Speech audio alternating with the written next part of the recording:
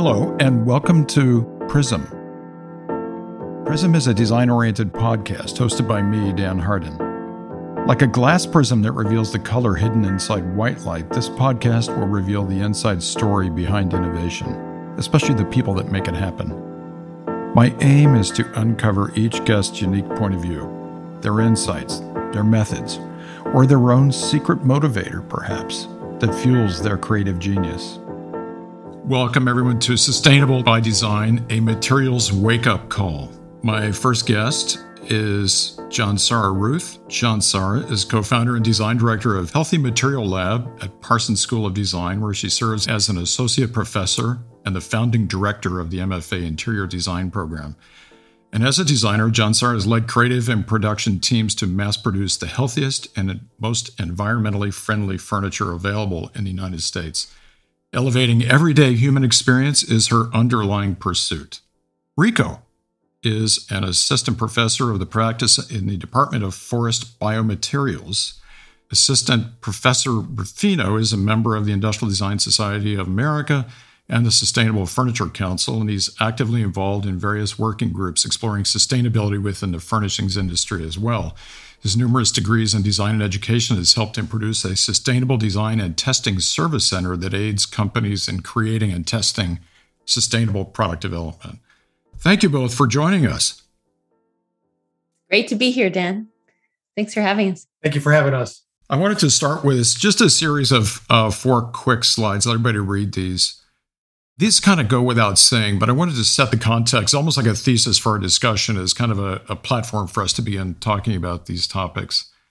I thought this one particular quote was funny. Plastic will be the main ingredient of all our grandchildren's recipes. I don't quite know what that's supposed to mean, other than the fact that plastic is flowing in our veins as we speak. Most of us anyway. There's a new study that just came out that 80% of us have plastic flowing in our veins. There's plastic molecules, PET, polypropylene, polyethylene, as we speak. This kind of goes without saying, but it also goes against the premise of what a lot of us designers are all about. We are constantly striving to get our good ideas out into the field, doing their fine work by providing solutions to end users. And yet the paradox as designers is, well, it's also damaging the environment. So that's something we should try to discuss today too. Yeah, well, this is clear as well. Longevity of plastics, it is so fleeting. Our society just consumes experiences and products so quickly that after the original use or maybe a dozen usages, we tend to dispose of them, and that's got to stop. And this is kind of a design maxim, the principle of reduction, reuse, repair, rebuilt, etc. If it doesn't offer these things, they really should not go to production. So these 4 slides are meant to be kind of prompts for both of you, Rico and Jansara. So what are your general perspectives on the topic before we dive more into the problems that the world is facing with materials especially? I know it's a biggie. I mean, it's a paradox, really, right? I mean, it's like, I know that a lot of my students have felt this kind of existential crisis. Like they come to design school wanting to create something new, then learn about all of these big issues, and then think like, why am I creating anything new at all? What am I doing in this discipline, in this field of design? Like, I mean, I know that as a designer, I felt that. I came across that kind of, after a bunch of years in practice, I thought, holy cow, what are we doing? We're just creating new things for this planet that no one needs. And then a colleague of mine said, can't we just live with, we never need to buy anything new. We have enough stuff on this planet to last all of us lifetimes. So, it is a big, big question. And when you pull in the issue of climate change and how much materials are contributing to the warming climate, as well as to the ill health of people, as well as to the waste issue, it does get to be an existential crisis in a way as a designer. But, I do believe that there are ways that we can be super innovative and creative around these subjects. So I guess that's a little personal and professional feeling. I agree with John Saris. It is, we're like stewards of this planet. We need to take care of this planet. We only have one. And, I want a place for my kids to play and live, and for their children to, experience the same experiences I had growing up. It's very sad. And I didn't have a real wake up call to this sort of issue until my daughter presented it to me about, I gave her one day, I gave her a drink, a Starbucks drink, because she just had a procedure done, and it had a straw. And she was going crazy about, why did I give her a straw? I'm like, what are you talking about? And she's like, this is harming the turtles, because it ends up going in the oceans and then hurting the sea life. And I'm like, then she went through this whole process of how to take apart the straw and cut it up, and you got to split it down the middle, and hopefully it won't go in the ocean. If it does go in the ocean, it won't harm the sea life as much. Now, knowing more about that, the microplastics still are bad, but that was kind of my wake up call, and that we need to start doing more. And I truly believe that this can be accomplished through our line of work, through design. Yeah, I'd like to really discuss solutions like that. We'll get to that. I find myself pretty frustrated about this topic, and have for a long time, because so many of our clients, and I've been designing products for, well over 3 decades. And I can tell you, I would say close to 95% of our clients say, help us sell more product. That's your primary objective, designer. Strategize a plan for business success. And our definition of prosperity is high volume of whatever you're designing. And the measure of your success, designer or consultant, is achieving higher revenue by creating higher demand, and therefore higher volume of things that are often manufactured using plastics, some of which, I'm going to guess, unbeknownst to me at the time, were harmful to the environment, harmful to the end user. But oftentimes designers don't have knowledge at their fingertips, so we're not connected to that decision, that final decision by the time your design solution gets to the factory, where you even have any say in it at all as a designer. But we should be the voice that says, hey, wait a minute, if we're going to look out for the outcome of the end user above and beyond the income for their client, we have to make a stand and a statement. And we have to provide, I think, information to even the engineers and marketing folks and CEOs of these companies that I think they owe it to the world, that, and especially if they're going to be a brand that they can be proud of, they need to take a higher responsibility without trying to get too depressing. I want to look like, John, sorry, if we could jump into some slides that you provided that really address, what are some of these, what is the issue with these materials that us designers have been using and specifying for a long, long time? Yeah.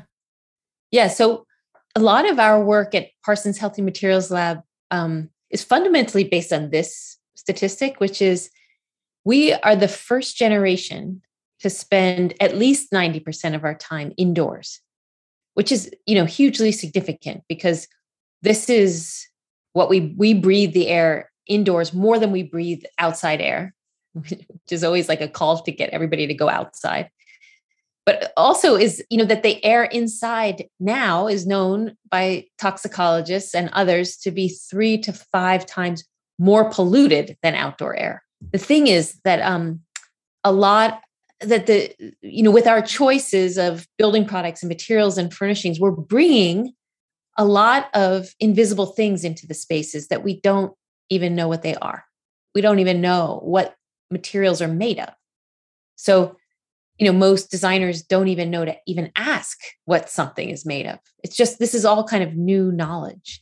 And so the issue is that the materials that are used, like you're saying, Dan, like the plastics that you use that even feel good, or furniture that we make, are becoming part of our biological systems. And that's been proven. And you said that at the very beginning, that now there's this new report that came out last week that 80% of human beings have plastics in their blood. And that's not a natural thing. So and we don't really know what it's doing to us. We right? don't. I mean, there's now more evidence, and that's kind of the crux of the work of our work at Healthy Materials Lab. That we're starting to understand what the ingredients are. The issue is, these things are becoming part of our biological systems and kind of wreaking havoc on our systems. This is how it's happening. It's like there's off-gassing from materials that continues. Some plastics do continue to off-gas over time. Some stop after they've kind of emitted. But then there's this particulate dust. Materials aren't static. They wear down and the dust gets into the air. And then there are chemical additives to make things feel softer or make them stain repellent or fire resistant. And those additives are often not bound to whatever that material is. And so they release into the air and we breathe them in. And so this is how they get into our bodies, that we can, most of the time we breathe them in through the air, but we can also ingest them, like particles, like kind of very nano, microscopic particles of these chemicals can cling to dust, and that dust clings to our food and we eat it. Or children who are most vulnerable just crawl around the floor and then put their hands in their mouth and get things through their mouth that way. Or it can be absorbed through your skin, dermal absorption. And this is the issue, which is that a lot of the ingredients in building materials are now kind of proven to be linked to these variety of diseases, human diseases. Cancer is a horrific one, but there are also things like asthma and neurodevelopmental disorders, autism or ADHD, or even reproductive disorders, which is Dr. Shauna Swan wrote about this, that there's like a real decline in sperm count. There's a real decline in the ability to conceive children. And this is linked to chemicals that are called endocrine disruptors, but they're found in a lot of plastics. This is just an example. Phthalates and bisphenols are additives to plastics. Phthalates make plastics soft and bisphenols make plastics hard. So phthalates are found in a lot of, like shower curtain is a great example. It's full of phthalates. That's one thing you could do. You could just get rid of the shower curtain. If you have one of those clear plastic shower curtains, you can get rid of that.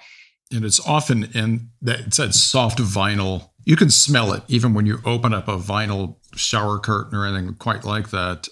Certain bags are made of it as well. I mean, it's so evident that it's wrong. Yeah. I mean, just your senses are telling you this already. Exactly. And so these are some of the health ailments that are associated. And, Dr. Swan is an epidemiologist. I mean, this is coming from scientific medicine, peer-reviewed papers. There's a lot of reason to trust this evidence. We look at a lot of the building materials that are used to make buildings and, make interiors and make buildings. And we look to see what kinds of substances are contained in these materials. And then we can see that, like the glues that are used in plywood, for instance, often contain formaldehyde, which are high VOC. So we look to reduce and avoid these harmful chemicals that are in building materials and find viable, affordable alternatives that are more benign. So as you were saying, Dan, like we're surrounded by plastics, and plastics are really petrochemically derived materials, but they are also the highest growth material on the planet. Like this is where there's all this new invention and production. And the real crux of the issue that we assume that all of these materials are, somehow tested for safety, that anything's on the market that we buy must have been tested by somebody for safety, but that's not the truth. That in the United States, out of like 85,000 or even 100,000 chemicals that are out there, only 250 have been tested, and only 5 of those chemicals have been restricted by law. That is incredible. Unbelievable. And then there's 60,000 chemicals that have been just grandfathered in because there's nobody to test them. So they just, let's just grandfather. And as toxicologists are doing this research, we're finding that these are responsible for a lot of diseases that people are suffering. Is the innovation in these material fields, is it happening just so fast that the regulators can't keep track of it? Exactly. Because what I find on like this front end of when we're trying to innovate on a product, there's so many very specialized plastics that do certain things really, really well. So if you're designing a product that, has to be, underwater its whole life, or, in the sun its whole life, or an extreme performance expectation or a certain functionality, plastics are getting more and more vertical in the offering when it comes to performance.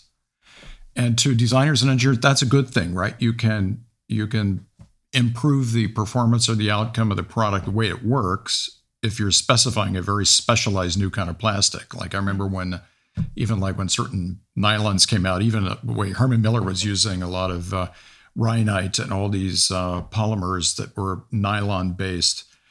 But as those came out, the performance metrics were offered to us, but not necessarily these deleterious effects that end up being a problem now. That's definitely true. It's definitely true. And, it's a system failure in the United States. It's not true in every country. In the EU, it's the reverse. Like you're not allowed to use a new material until it's been tested. And then, there's different regulations there that help like prohibit something that's very harmful for our bodies to get out there on the market, no matter what its performance aspects are. But in the US, it's the reverse. I heard this story that, the chemicals or the new inventions get into the queue, but if they can't keep up. And if they can't test it within 6 weeks or so, it just leaves the desk and is allowed to go out there into the world instead of the reverse. Like, let's not let it go out there into the world unless we've reviewed it for human health, which is what happens in Europe. So regulations are not keeping up with us, and which is why it lies on the shoulders of designers and architects to find out what's in the product and should we really use it. Which to your point, when you find a highly performative material, you want to use it because you have a deadline and you need to get that product designed and out there and in production. There's all these pressures. So it's difficult, no doubt. It's definitely difficult. The next issue, this is the climate change issue, really. Like the current greenhouse gas emissions from plastics, from the life cycle of plastics, from like the raw origin of petroleum, all the way through the production, the refining of plastics and into the production, is threatening our ability to meet the climate goals. That actually, like, plastics is fossil fuel. Like, we are actually emitting carbon every time we use plastics.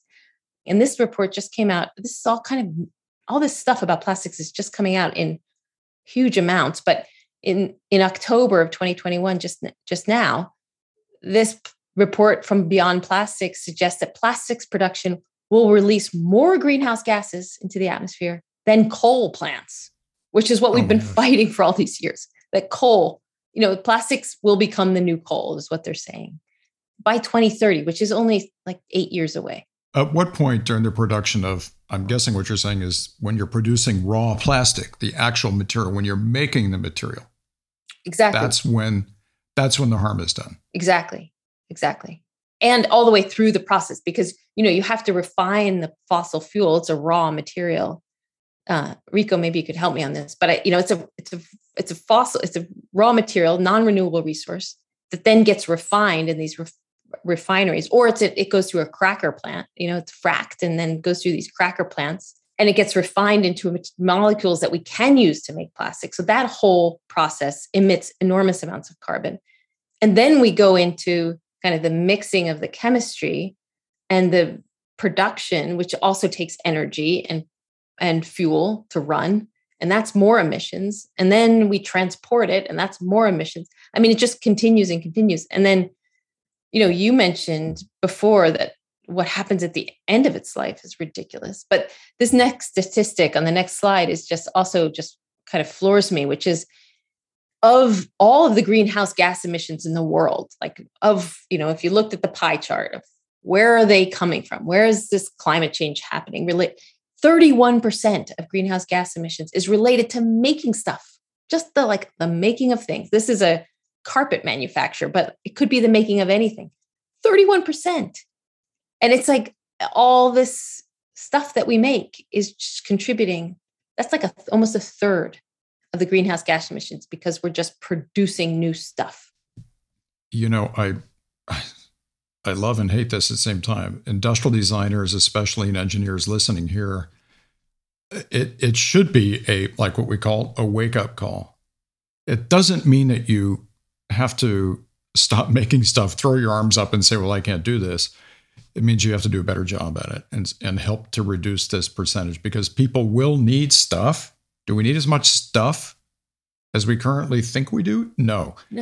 But focus on quality instead of quantity. I mean, I think for me, that's a big message. It makes me kind of a little, angrier and angrier over my career, about this and other problems that we're causing by the production of so much stuff.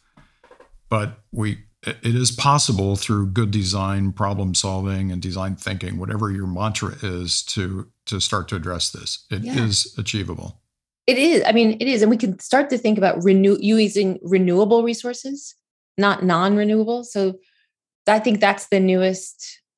I think that's probably regenerative, actually. Regenerative materials are the best. This is an example, actually, of what you could do with plastic. I mean, I love, Parley for the Oceans is kind of amazing, where they've really taking that ocean plastic, harvesting it, reconstructing it into usable pellets. This is all recycled plastic, and then refining it and spinning it into plastic thread, and then making new stuff out of old stuff. And so this is a great example. That thread gets used by Adidas to make shoes, and all these different companies are using, I don't know, I have tote bags made out of it. I mean, I think you can use it to make all kinds of textiles from the trash. And, we couldn't have done this 100 years ago. We have new technology that's allowing us to process this stuff. I'm sure it takes energy to do. I'm sure, there's greenhouse gas emissions from this process, but at least we're radically reducing, to your point, we're radically reducing. And this is a great innovation by Parley to say, let's harvest that ocean plastic, remake it into a usable pellet and spin it into a usable yarn. Yeah. And if the cost metrics are there, of course, everything has to make economic sense, the way that our capitalist construct even works. Right. So maybe as designers, we can even help with this whole process of thinking creatively about, okay, let's use our imagination about how to harvest waste material like that, and then make it more cost effective. Yeah. Because everything will come down. I know that when we try to pitch certain either alternative materials or sustainability solutions that involve more of a process or a service to our clients, if it doesn't fall within their cost parameters, sometimes it's thrown out. And that's frustrating. Right. It's really frustrating because they'll always fall back to virgin plastic. I mean, that's the other thing. The people who are living near the factories, that one of those grasses in that plastics is the new coal, which you can get at the Beyond Plastics website, shows the amount of people that are being affected by plastics production, the amount of people who are contracting cancers of all kinds of crazy sorts just because they live next door to these plastic manufacturing. So so we're sourcing virgin plastics and it's out of sight, out of mind. But all these people who can't afford to move from their houses that are living right next to these refineries and the factories are dying at age 45 because of our plastics consumption. Is that fair? So I don't know how we get these, larger companies to realize the impact of their decisions on other communities. But that's really important. And I don't know if, our feeling is designers could bring those issues up in conversations with clients, certainly. Yeah, for sure. Was that a resource you'd recommend, the beyondplastics.org? Definitely. Yeah, definitely. Okay. I know that, Rico, you spend a lot of time on this, looking at various processes and material selection criteria. Would you like to give us some insights there? Yeah, it goes back to trying to incorporate a different line of thinking in your design process, if you will. So how you look at the problem, and you should think about sustainability from the beginning. And even at the beginning phase of empathy and asking the right questions, and you can ask some of your clients, and are they mindful, or do they know what certain materials are doing, and do they care about the product and where its end of life is? But part of that is building it into that process, is looking for the way we utilize different materials, what's going your sustainable inputs, your sustainable outputs, and what are the resting implications within that design. So if you look at sustainable inputs, is like what Joan Saras has said, is all the different materials. What are the types of materials you can use? What are more sustainable materials? Now, the Healthies Lab at Parsons is a great resource. I also like to use Materials Connection that tells us in depth what is in those materials that you want to use and source. But as a designer, we need to do the research on those materials. But beyond materials, is you need to think about how it is being put together.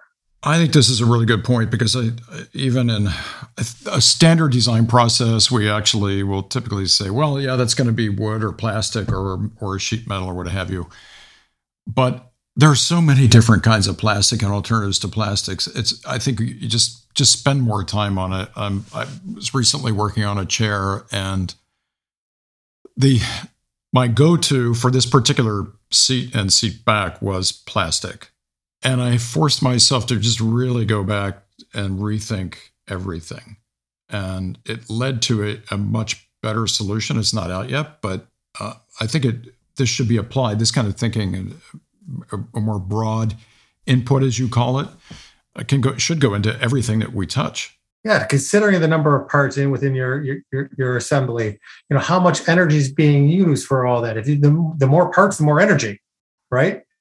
In order to make it. So thinking about those aspects, trying to eliminate the number of parts, maybe simplifying design is I think another key element, and figuring out who does it product really serve, and how can it be streamlined. I tend to ask a lot of questions and promote people to think deeply about what they're doing. For example, we all go shopping, right? So has anyone ever used the scan and go, where you scan your product and then you pay for it because your phone? Everyone has their phone. They have an app. They have their credit card tied to. Most people have their credit card tied to their phone. So as you scan, you pay, and then you can leave.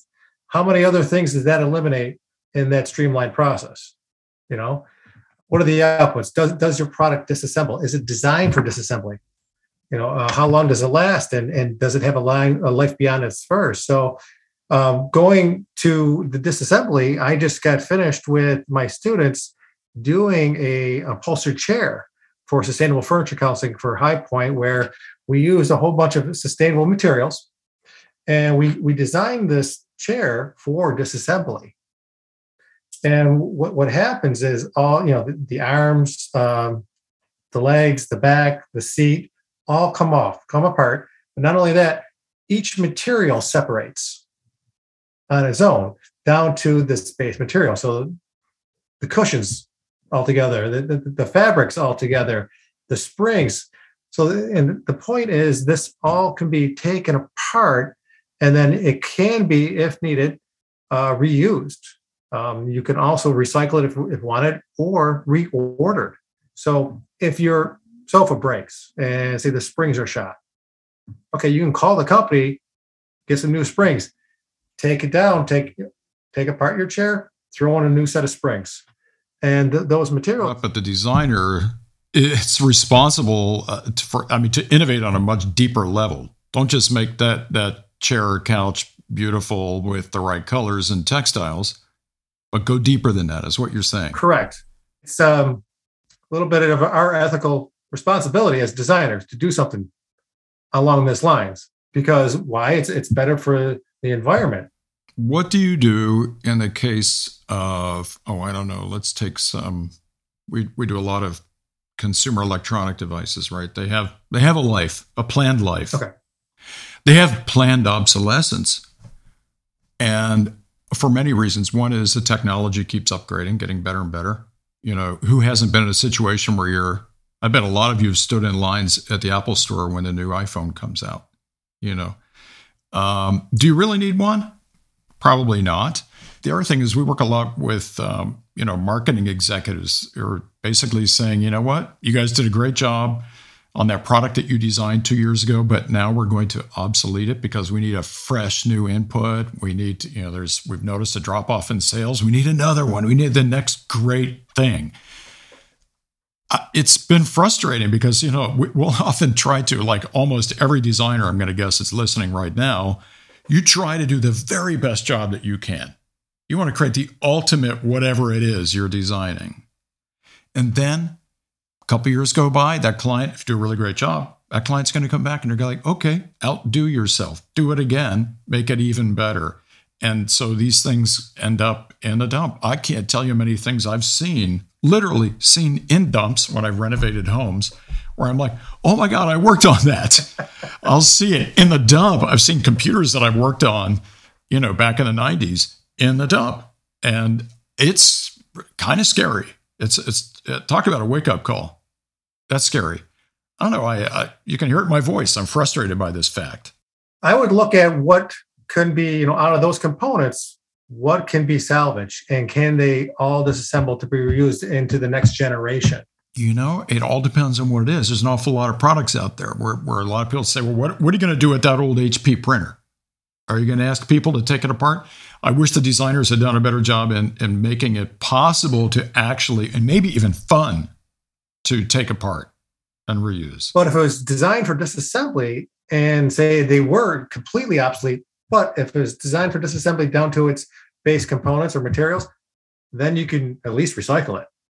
Yeah, but you have to have affordances in your design that allow people to do that. Because go try to take an HP printer apart. It's not easy. Yeah, it's I'm not picking on HP, but yeah. There's a lot of products in our world that are, I've got one of these little blender bullet things, and the motors was doing some funky sound this morning. I've got to replace it. Yeah. Should I take it apart? It's got a lot of aluminum, stainless steel, and plastic in it. And I looked at it. Well, I'll know how to take it apart because I'm a designer. And so, but most people will be like, "Oh, this is intimidating. I can't do it." But we can think different as designers to build that solution into your design. Remember, like carbon. What are they called? Carbon washers. Carbon for the motor. There was there's like a spring and a piece of carbon, and it. Oh, yeah, the brushless motors. Yeah. Yeah, you replace the carbon. It like wears down, and then you get new, and then like the motor lasts for a really long time as long as the housing is cast aluminum and you can take it apart and put it back together, and you still see them in the flea markets. They're still around. They're not in the garbage. So the question would be, what are the wearable parts? What parts are really wearing down on those types of products that you can focus on designing for replacement?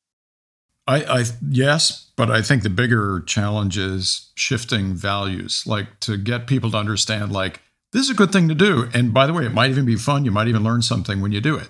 Like that kind of mentality, I think, as far as when it comes to like taking things apart and putting them back together, it doesn't really exist in our society today. We live in a disposable society. But we are, as we destroy our infrastructure and our planet, we will be forced to get back to repairable shoes and repairable electronics and repairable ... So there's hopefully. No doubt. Well, I mean, hopefully, unless we just like fill our planet with garbage and then we all live in landfills and have plastic in our blood and sperm counts go down and we kill our own species. Don't you think it's like, that's how I'm feeling lately. Like, right. Oh, I know. Okay. But don't you think it's a growing trend we that everyone's being more aware of the problems that we're discussing? Like sustainability is becoming a little bit more of a term that everyone knows, or at least getting to know. Yeah. I think that's the key, Rico, is to build the awareness, rebuild the value so that we understand the impact that we're having. And then designers can better communicate, not only through the product solution, but communicate the value and the packaging and the messaging and the branding, the storytelling, all the other things that designers do around the actual product, which is causing the problem.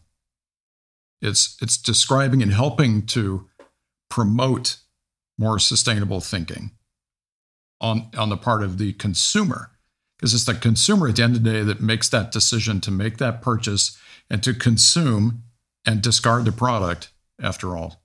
So there's also these cool, new design ideas coming. There's these Italian designers called Studio Forma Fantasma. I don't know if you've heard of them, but they're doing all of this. All their products are from electronic waste recycling. Oh, excellent. Yeah. Awesome. To your point of like, what do we do with electronic waste? Then there's these new kind of mining, like urban mining happening of like, oh, I'll use that stuff and make things out of gold, that like out of those little electronic parts. And maybe there's new ways to think about what are the materials that we're using as the raw material. What are some of the more interesting raw materials and alternatives, especially to plastic, that you guys have seen? Well, I don't know, Rico, you're doing a lot in wood, right? I'm always a fan of wood. I think wood's pretty versatile. It could be structural, it could be decorative. It can do a lot of different things. And the great thing about wood is that that you grow more. You can grow more trees. Bamboo grows pretty rapid. There's other plant species that go pretty rapid. And I've seen even studies where they're doing using wood as making it more translucent, so you can put it on products and see things through it. Or maybe one day it could be used in structures from home to make different office buildings or office areas or parts of your home more wood panelings that you can almost see through. So wood has a lot of potential for different aspects. It's not as formable as plastic, but it's very workable. How can you be assured that these are sustainable forests? Every day you read something about the Amazon disappearing, and research where your materials are being sourced and how they're being sourced, and if they're meeting all of the appropriate standards. Okay, well, how do I tell my client that might produce 10,000 plastic electronic products a week, and some of them do? I want you guys to use wood. You would have to make the pitch to the company how that is more beneficial, big picture, I think. And there could be a cost difference, and I'm sure there would be. Plastics versus wood. I bet the cost would probably go up because plastic is pretty cheap. But you would have to make a big picture pitch that they would have to get behind because they want to do something better for the environment. And I think it's a good step in the right direction for them as a business to do so. What I think also that's happening here is, and I want to hear what you think, Dan, but there's a lot of new research going into making materials out of algae, for instance, or out of mycelium, which is the undergrowth of mushrooms, or out of bacterial cellulose, or using different kinds of bacteria to grow new things that are completely biodegradable and regenerative. Like parts of moss and seaweed and eelgrass and hemp plants and like all the different like plant genre that's being used and like really being tested in the laboratory to figure out how to create new stuff. We're doing a deep dive into mycelium this semester, and we have all these new samples in the library. I just saw one today that looks like it's even more luxurious than leather. And it's mushrooms. It's fungi. Like, oh, wow, cool. It's so cool. I mean, it's so exciting what's happening in the material science world of regenerative materials. It's not quite there yet, though. Like, so for the 10,000 plastic parts, Dan, like, could you ever have the conversation with them to say, like, here's the impact that you're having on the world? Like, is that something? Try. Yes, we try. Some clients are are open and they want to do the right thing. They're like, just help us find it, help us source it, and develop the processes that allow us to produce it fast enough. In regard to these alternative materials, as a designer, I love finding a new material and then designing for that material. Sometimes the actual material and the processes to produce that material are often the first read of a design. That's where the innovation is. We've all been, you guys are in the furniture industry, you sit in chairs that are made of certain materials where that's the joy of that experience. It just feels great. It's different. It looks beautiful as a result. These new materials allow you as a designer to differentiate not only in the sustainability factors, but also they can be beautiful. Mm-hmm. The things that we typically think about design when you want to create a beautiful form and, well, just a piece of beauty to begin with. The material can actually give you more options, a lot more options. Yeah. And a possibility to really make your design shine. Yeah. Yeah. Yeah. I mean, like one of the new statistics, again, that's out just 2022, a couple months ago, is that more than 50% of the ocean plastic, microplastics that are in the ocean come from paint. Paint. Really? Yeah. And it's like our house paint, but it's also industrial paints. Like paint makes up more than 50% of microplastics in the ocean. So one of the things that we've been looking at for a long time is like, what's an alternative? Because plastic paints, even just in our houses, aren't just a waste problem. It's a toxic problem for all different reasons, for all the additives they're putting in that paint, not to mention the greenhouse gas emissions of paint. So we've been looking at minerals, for instance, and it goes right. Mineral-based paints are not only healthier, better for the environment, better for the air that we breathe indoors, but it's beautiful. I mean, the way that light reflects or like is absorbed on a lime-based or a mineral-based, clay-based paint is like, it's so beautiful. It just makes the room different. It feels different. It looks different. It's more beautiful, I think. Wow. And so I think you're right. I think that some materials change everything. Yeah. It seems like there should be more organizations that bring together material scientists and designers so that material scientists have an objective, because designers know how to create that demand because they really understand the psychology of, perception and consumption, all the patterns around what creates demand. But material scientists are better at what can be done, especially on a micro level, like what you're just talking about. That paint's a great example of that. Maybe there are these organizations, maybe we should start one that bring these two fields more closely together. That's a great idea. I think so.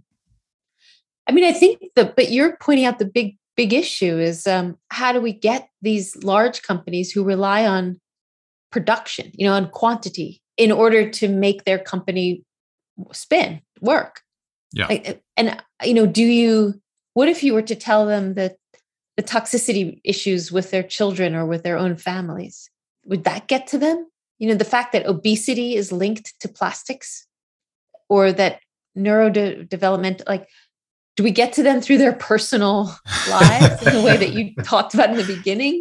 Yeah, some of them maybe, but there's too much of a look the other way mentality with most corporations because, they're beholden to the shareholders. They're looking for, some kind of growth quarter to quarter. And and then here comes a designer with a crazy idea, a dream to, make more sustainable products.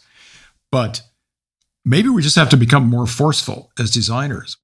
I think that's the next frontier, actually, is to address that because, to address those boards, their decisions are actually contributing to all of this, and they're not exempt. They're not excused from the issues because their own bodies are affected. And I think that's, the toxic problem is a personal problem, whereas the environmental problem is such a huge issue, but it doesn't feel personal to lots of people. My backyard is beautiful. Where I live is gorgeous. I don't Well, need because it doesn't happen, these effects right away. It's over time. So, everyone experiences things in the now. So if it's not happening now, that's human nature. Right. Oh, it's going to, 20 years down the road, I'll be fine. Well, they don't understand the long-term effect or the big picture. But, us three voices here it's going to be hard pressed to make the change. We all have to band together. Like you said before, all the designers, we all need to kind of be on the same page.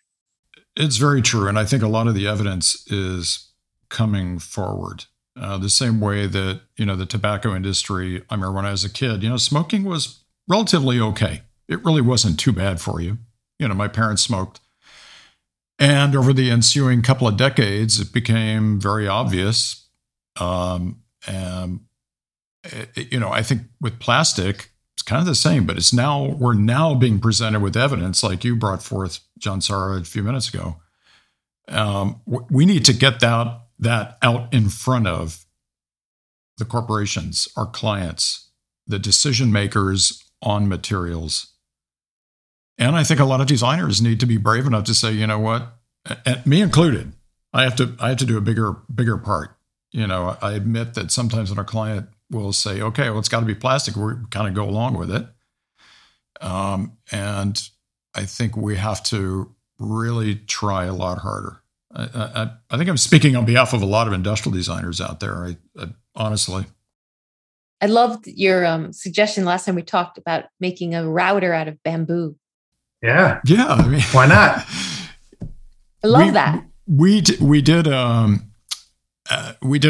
product it was like a hub product for Google, and we were able to convince them to use bamboo for the shroud. And we found a supplier in China. There's a huge bamboo forest in China near Chengdu. And one of our designers went there to actually see it. And sure enough, it is sustainable. It's giant. And you can, almost anything you want made out of bamboo, it's there. And they produced quite a few of these bamboo routers. But they eventually went away from it because the bean counters came in. And they said, we can shave a couple bucks from this hub unit if we go back to plastic. And we tried fighting it, and sometimes the bean counters win. I mean, this is it's unfortunate, but it does happen. But we have to keep trying. You never want to give up.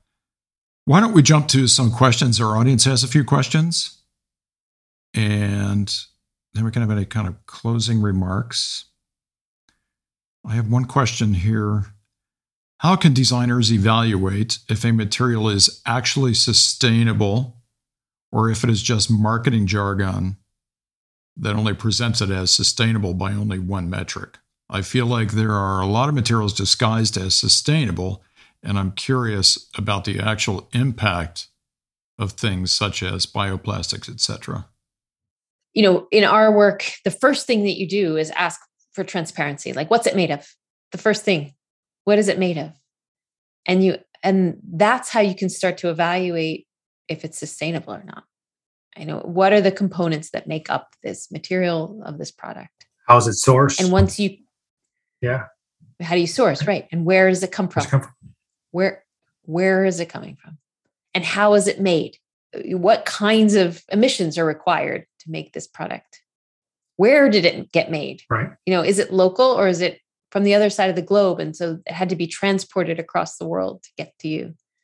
These are some kinds of questions. And then once you know some of these answers and you have answers to the substances that are in that product, then you can evaluate those substances to understand whether those are, clean and safe or not so healthy. And there's a lot of, and third-party certifications are really important. Like cradle to cradle certification is really a good one. There are a lot of certifications that are not so good. So you really have to know which certifications are trusted and not. And that's also really important. But third-party certifications are really, really important. And declarations are really important. Like just declaring, if a company's willing to declare what's in their product, then you're one step closer to something that's a bit better. And then where does it go at the end of its life? Does it biodegrade? or does it stay on the planet for a millennium?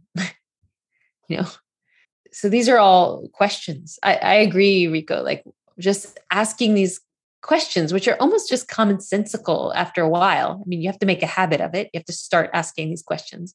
It would be nice if when you buy a product, it had like a type of barcode, you can scan it and see what's in it, how sustainable it is.